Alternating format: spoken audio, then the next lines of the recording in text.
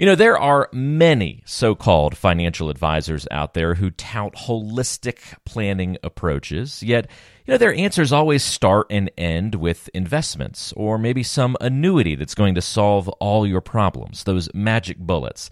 And at best, you might get some planning light advice, we'll call it. Has your advisor ever talked to you about income targeting? If not, consider that a red flag that their approach isn't as holistic as perhaps they claim.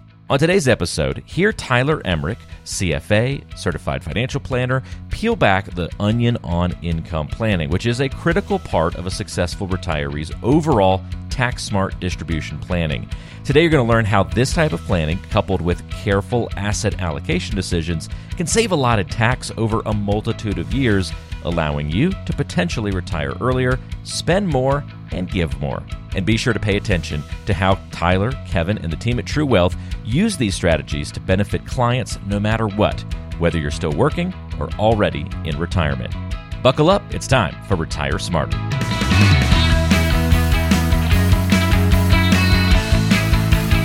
Hey, welcome to Retire Smarter, everybody. Walter Storholt here alongside Tyler Emmerich. We've got a great show on the way today. Our good friend Irma is back for a little bit of today's show and a little bit of a follow-up to our previous episode, so make sure you go check that out if you didn't listen to the last one about income targeting and should we even care about Irma. We talked a little bit about that. We're going to dive a little deeper in today's show. Tyler, good to be with you. What's going on in your landscape, my friend?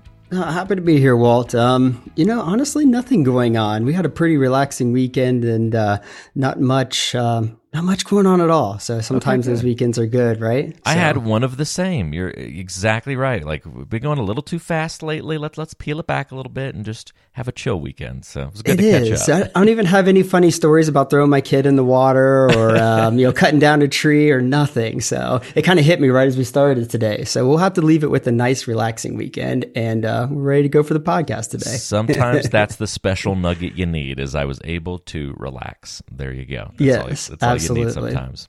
I did get a new camera, so I am excited about that to do some. I'm getting into wildlife photography, so I got a new camera. I'm really excited about it. So I did take a couple of shots with it, like to practice with this past weekend.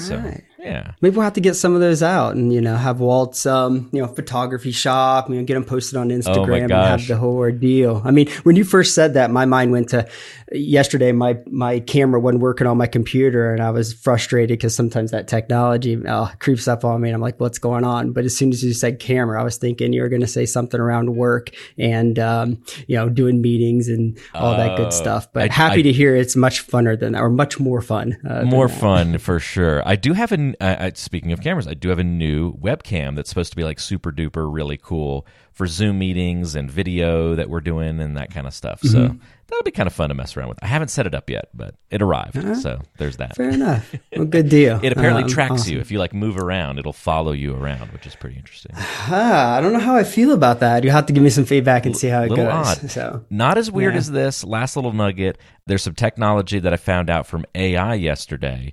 If you ever do videos and you struggle to keep eye contact with the camera, like you have trouble looking at the camera, like you want to keep looking off the screen and stuff, and you're really, eye contact is important to you, AI can now take your eyeball and make it always be looking at the camera no matter how you turn your head. But think about how weird that probably will end up looking in humans. Especially if you listen or watch back on yourself, right? And right. Well, hey, if it solves a problem, hey, more for it. Happy to hear about it and utilize it. I'm interested to see that in practice. It sounds a little crazy. So yes, well, for my afternoon appointments, I'm going to be looking into my camera to see if my eye contact's off or not. It's going to be probably pretty weird. It's going to get into your head now. If you're the family I'm meeting with this afternoon, I might have to apologize in advance, right? It's good stuff. Good stuff. All right, Tyler, well, take us through today's episode. You're absolutely right. I mean, you set us up great, Walt. I mean, we're really building off our podcast or the last podcast that we did. So you're going to hear that term IRMA maybe a couple times here. If you don't know what I'm talking about, or if you haven't heard that before, go back, listen to that podcast. It essentially is income limits. And once you hit over them, you owe a little bit more for your Medicare costs. But we're not really diving into that per se today. We're really wanting to get a little bit more into this idea of income targeting.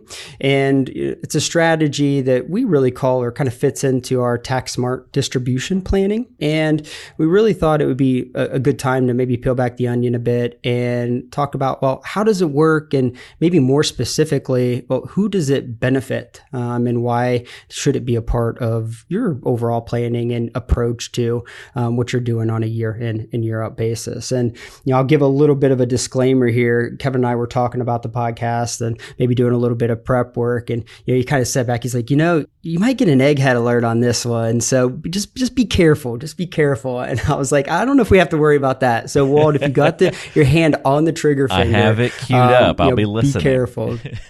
Yeah, and we'll try to keep it. And certainly, I'll probably get down in the weeds a little bit on today's podcast, but certainly listen to it a couple of times if you need to. We're here if we have questions, and I'll try to make sure and keep it as clear and clean as possible. So, and some of you listening might even be like, well, what the heck do I mean by income targeting? We're targeting some type of income, right? Yes. So just target practice. What's going on? And from a high level standpoint, when I'm saying income targeting, really what we're diving into is trying to understand, for on a year in and year out basis, how much and what type of income do you want to hit your tax return? And there are a few basic things that you're going to have to know and understand to be able to actively and productively target an income level each year. And those things are, if you're asking yourself, well, you need to know, what's my marginal income rate for my ordinary income each year? So what's your marginal tax rate each year on your ordinary income? Aside from that, well, how much do you pay in taxes on your long-term capital gains and qualified dividend income? And maybe more importantly, once you know those rates, well, how is that going to change year over year? So you might be thinking, okay, well, I might know these things. And if you do, that's great. And how we use the answers to those questions in income targeting is, well, it helps you make better decisions on, well, how you save, right? If you're working and you know your taxable income this year, that's probably going to help you understand, well, should I save pre-tax or should I save Roth? When you head into retirement, and that paycheck goes away, well, now you have to look and say, I have some more flexibility on how much income I take on a year in and year out basis. How do I want to manage that? So it'll probably help you more effectively look at all your accounts and decide, well, which account do I want to pull from? I mean, it also even goes further down into just, well, how should I use my investments inside of each of our accounts? We have a Roth, we have a trust account, we have a 401k. Which type of assets should I hold inside of those? So, you can see all these things that kind of stem off those few high level questions that we need to know around your tax rate and how your income's taxed. And it all is encompassed into this big idea of, hey, what is income targeting? So as we kind of think about the layout of the podcast today, I think it'd probably be best, well, to maybe just tackle it from the standpoint of a typical family and kind of how we apply income planning in their specific situation and what the benefit that they get out from it is, right? Always nice to put ourselves in somebody's shoes and figure out how that feels. Yeah, what kinds of decisions might we have to make in a real life scenario? Absolutely. And the first, I guess, family that I would want to kind of talk about, or a typical scenario, would be that family that has most of their assets in pre-tax retirement accounts. It's really not uncommon for families to, hey, you supported a family. Maybe you put your kids through school. You did a good job, managed your debt down low. Maybe even you've paid off your house, and you kind of have to juggle all these things. And yes, retirement's there in the background and you want to get there. So how do you do it? Well, you just contribute to your retirement plans through work, right? They're a wonderful place for you to put money. You get free money a lot of times. So we see this a lot. I have a lot of families that I work with in the medical profession. And like with the doctors, for example, like, hey, you're in school all this time. You come out of school, you have this huge debt that you have to get down. You have this influx of income all of a sudden. You have all these goals that you want to accomplish, right? Maybe you're getting married or you want to buy a house. And then you've got these nice retirement plans that the hospital systems offer you, like a 403B or a 457.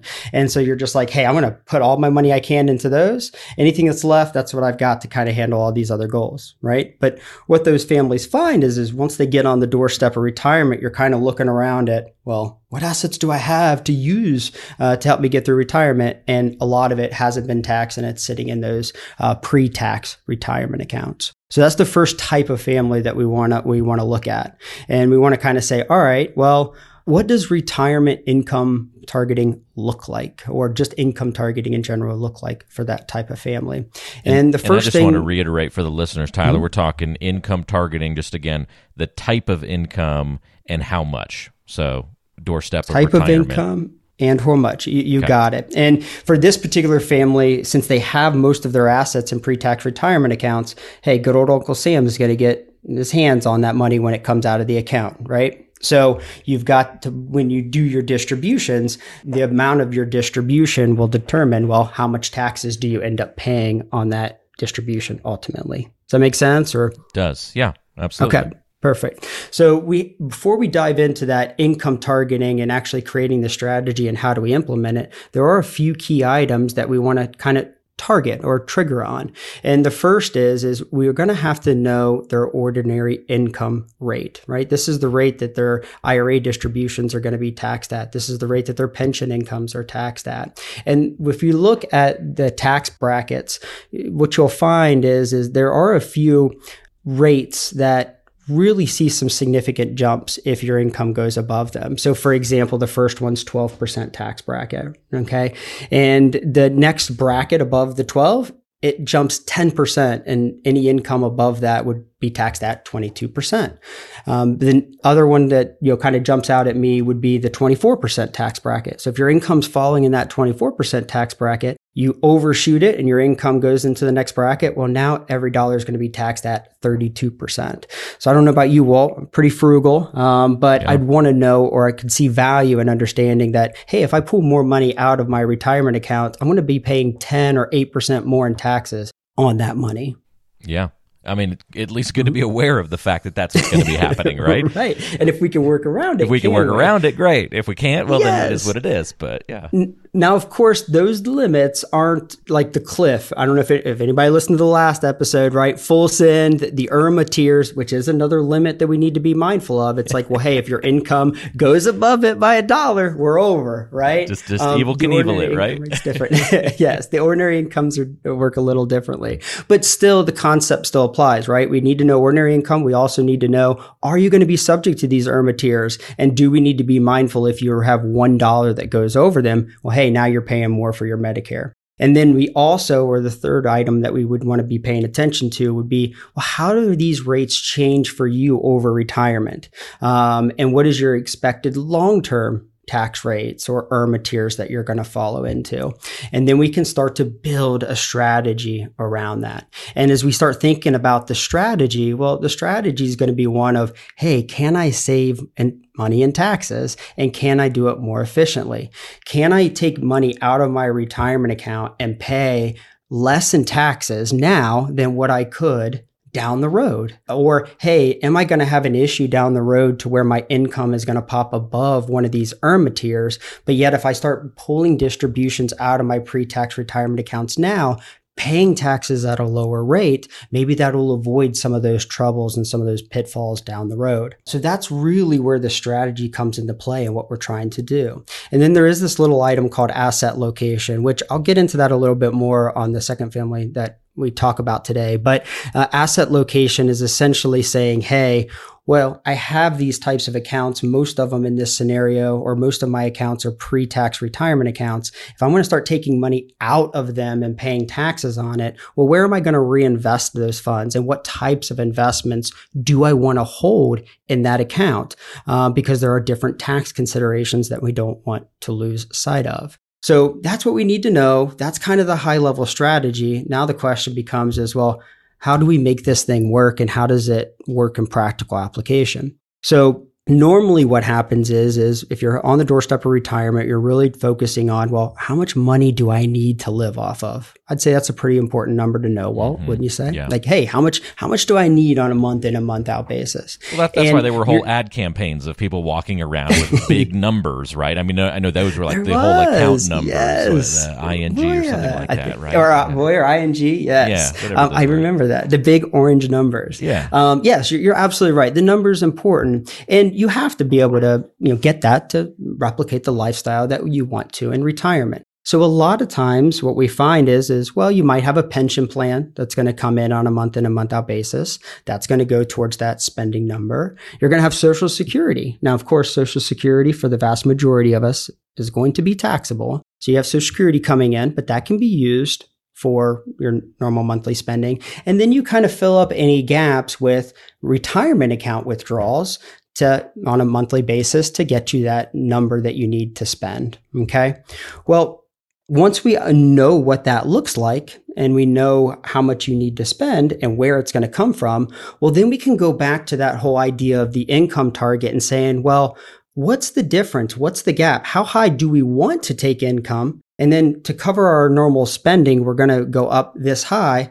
What's that gap look like and how much is it? And what should we do with the money in that gap? So for example, rough numbers here, let's say you need $100K a year to live off of, but your income target was $175,000 per year. That gap is $75,000.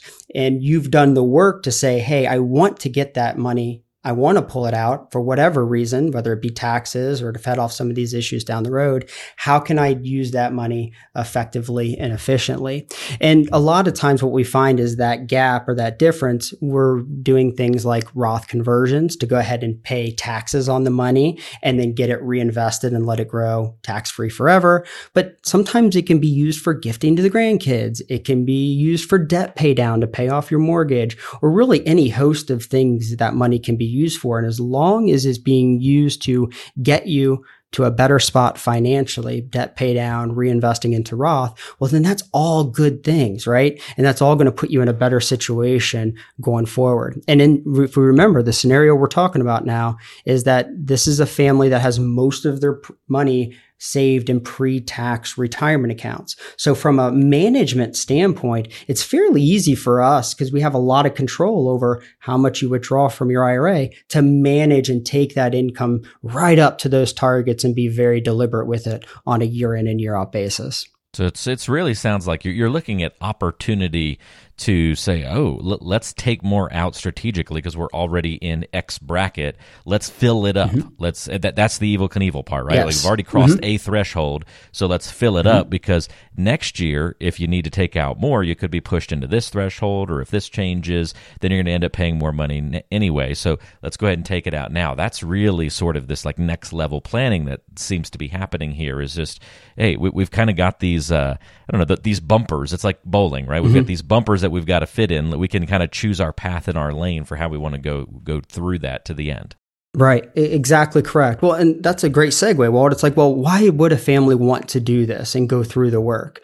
And really it comes back to sending less money to good old Uncle Sam, paying at a lower tax bracket now versus what it might be down the road. And we don't want to forget, in current tax law in 2026, your tax rates are going up. The 22% tax bracket, if that's what you're in now, it's going to be 25.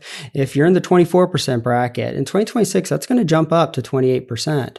So that's as in current tax laws. I don't know about you, Walt, but I don't know how much faith I have into some other tax code getting pushed through in the next few years. Who knows what else is going to change leading into 2026? Yeah, that's correct. And that might happen. But as we sit here today, that's what we know. And that's the information that we can use in our planning. But not only from a tax standpoint and saving you there, but also we got to think about if we're doing this type of planning, well, it's going to help you plan for some of those pitfalls down the road. The one that comes up to mind quite a bit is like required minimum distributions. Now, the age that you have to do those required minimum distributions has gotten kicked down the road a bit, right? It's either at age 73 or age 75 when those have to start. But I think a lot of families are surprised with just how large those distributions are going to be when that time comes. And there's not much you can do to avoid that money hitting your tax return. And that can cause all sorts of problems. I mean, we just go back to IRMA and $1 above. Well, if your RMD is going to kick you into those higher IRMA limits, there's not a lot of planning that we can do when that time comes. The time to do the planning is now. You also think about a family. If you're married and your spouse happens to pass away, well, you're no longer going to file jointly. You're going to go to a single filer, the surviving spouses. Well, those income brackets are much, much more condensed for a single filer, where in many cases we find that, hey, while you're married, you might be in one tax bracket, but that tax bracket might go up substantially for a surviving spouse. And then I think the other thing to kind of maybe round out some of these benefits, we've got the tax side of it. We got the plan for some of these large, big income hits, let's say, down the road. We also got planning for a surviving spouse, but also estate planning for other family members or inheritance or children.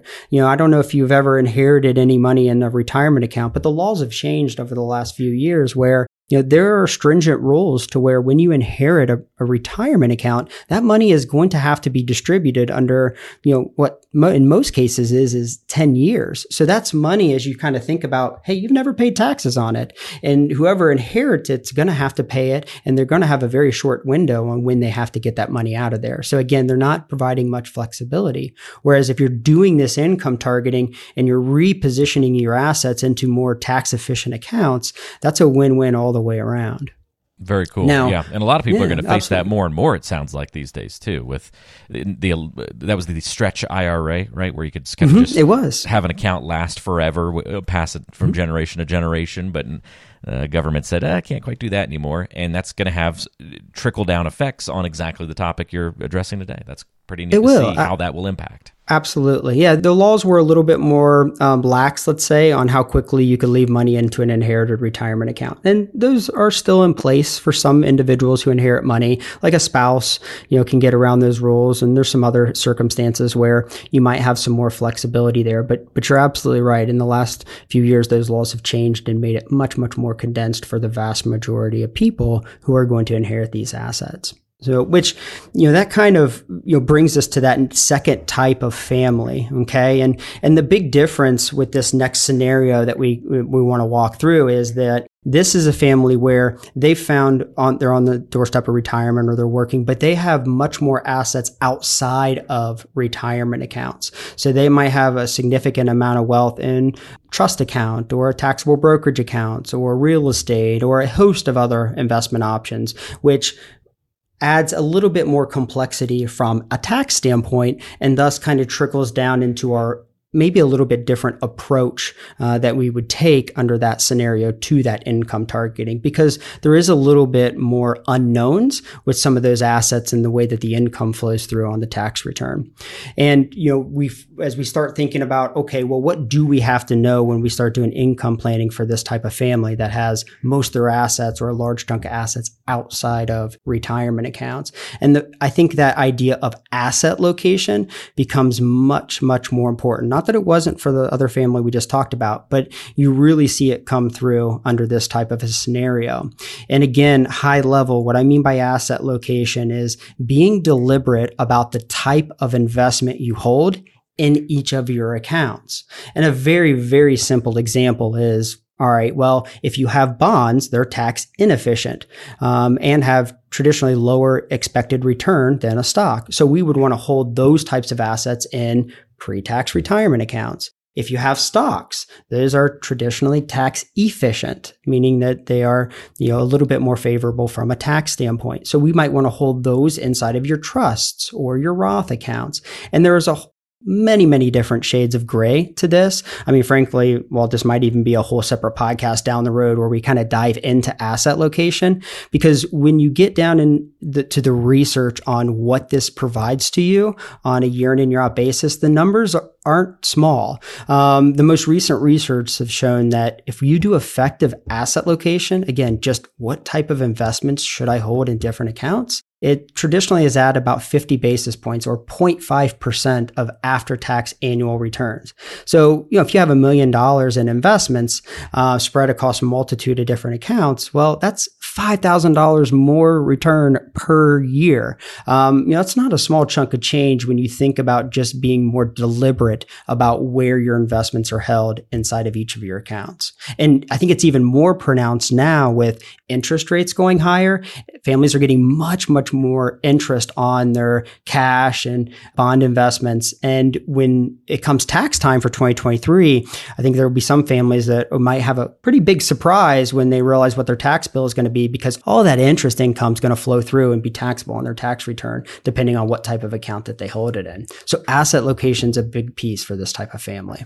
All right, asset location. I was going to trigger you a couple of times there on asset location, but hey, I slid through. You slid through with that one, so we'll see if that one pops up. I see a term on your list that might trigger. I don't know. I think I'm going to be safe here. We'll see though. We'll see. So we got asset location, and then all right, now we got to go down and take a look and really define, well, when we're doing our income targeting, what type of income are we going to target? And what I mean by this is when you go back to that family we just talked on where they have most of their assets in pre-tax retirement accounts, again, it's easier for us to manage what we call modified adjusted gross income, which is the number that is used for those IRMAA tiers and so on and so forth. But as you get those assets that are outside of retirement accounts and they are kicking off gains and dividends and so on and so forth. And sometimes those gains and dividends aren't as easily managed and we don't maybe know exactly what they're going to be on a year in and year out basis. Well, then that number becomes very hard to manage to. So we might switch to or target what we call ordinary income or taxable income as opposed to modified adjusted gross income. So let's maybe dive into an example here, right? So let's say we have a widow client. He's in his early 60s and has significant wealth. From a long-term planning standpoint, once RMDs kick in, this individual might likely fall in the 32% tax bracket or even higher. So, when we're planning for that, they've got almost 13 years that they can plan before those RMDs kick in, or required minimum distributions, because that happens at 73 for most individuals. Then we might target ordinary income of, say, 24% and fill up that tax bracket on a year in and year out basis. And we might intentionally do that with Roth conversions or whatever the case may be. And then we will do that with the understanding that all of that, what we call preferential income, or which is like come on. So preferential income. And I don't know if it's going to get much better, Walt, because when I say preferential income, what I'm talking about is long-term capital gain and qualified dividend income.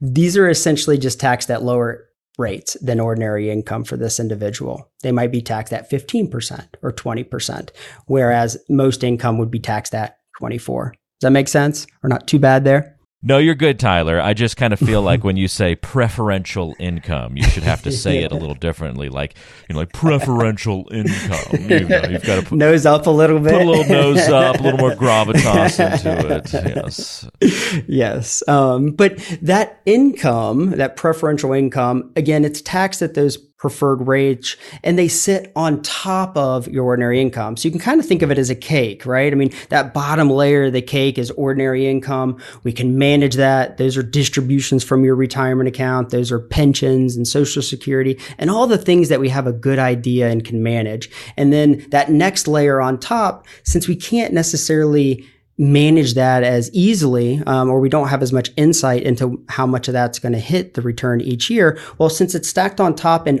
it doesn't increase, we know it's a flat rate, well, then we can manage around it and it doesn't matter as much. And then we can plan around the more important ordinary income.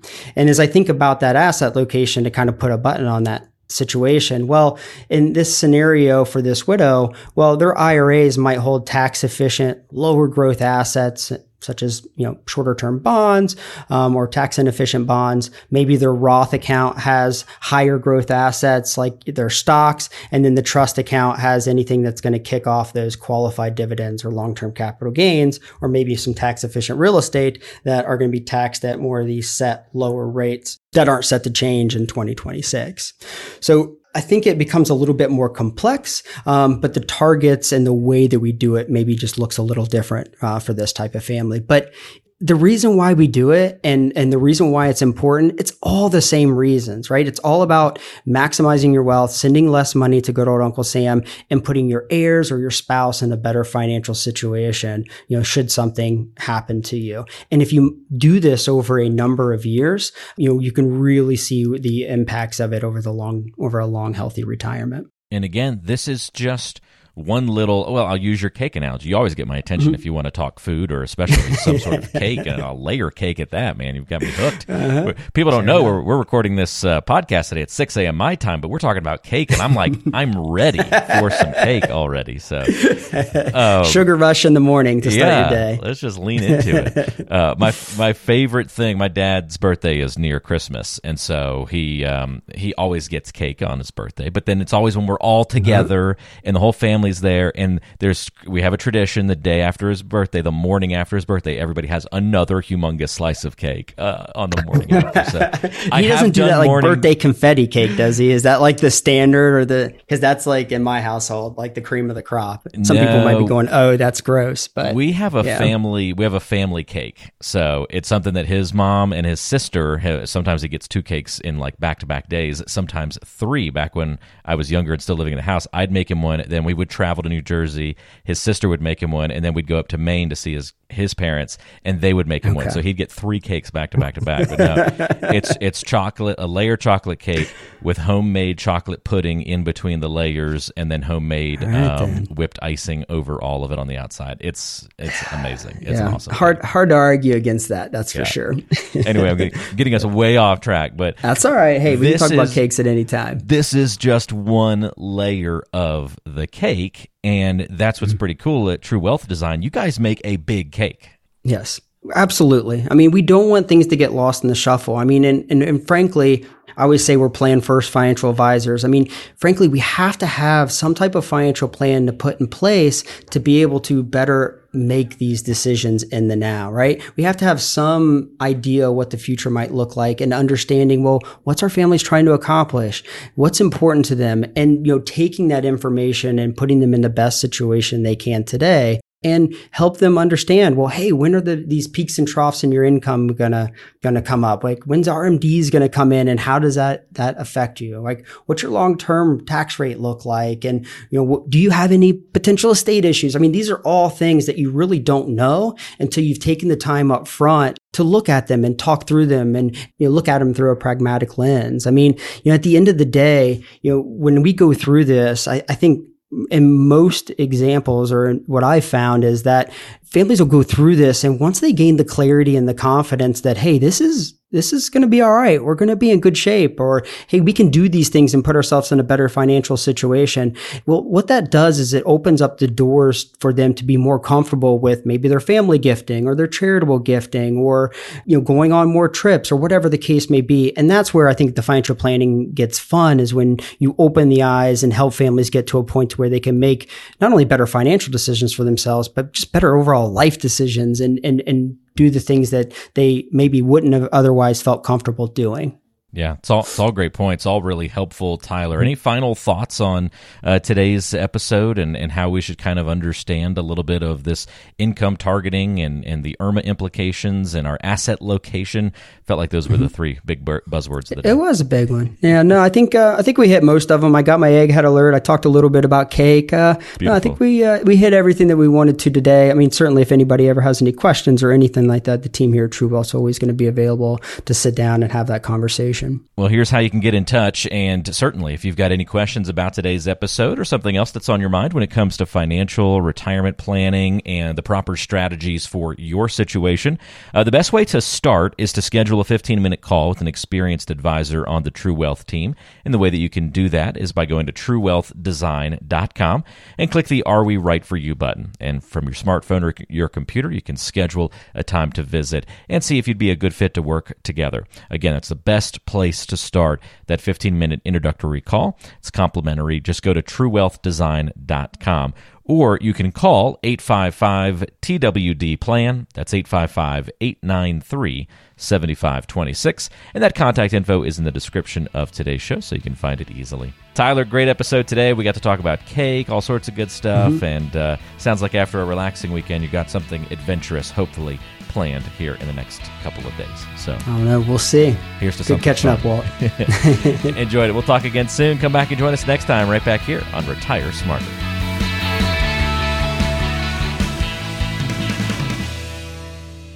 Information provided is for informational purposes only and does not constitute investment, tax, or legal advice. Information is obtained from sources that are deemed to be reliable, but their accurateness and completeness cannot be guaranteed. All performance reference is historical and not an indication of future results. Benchmark indices are hypothetical and do not include any investment fees.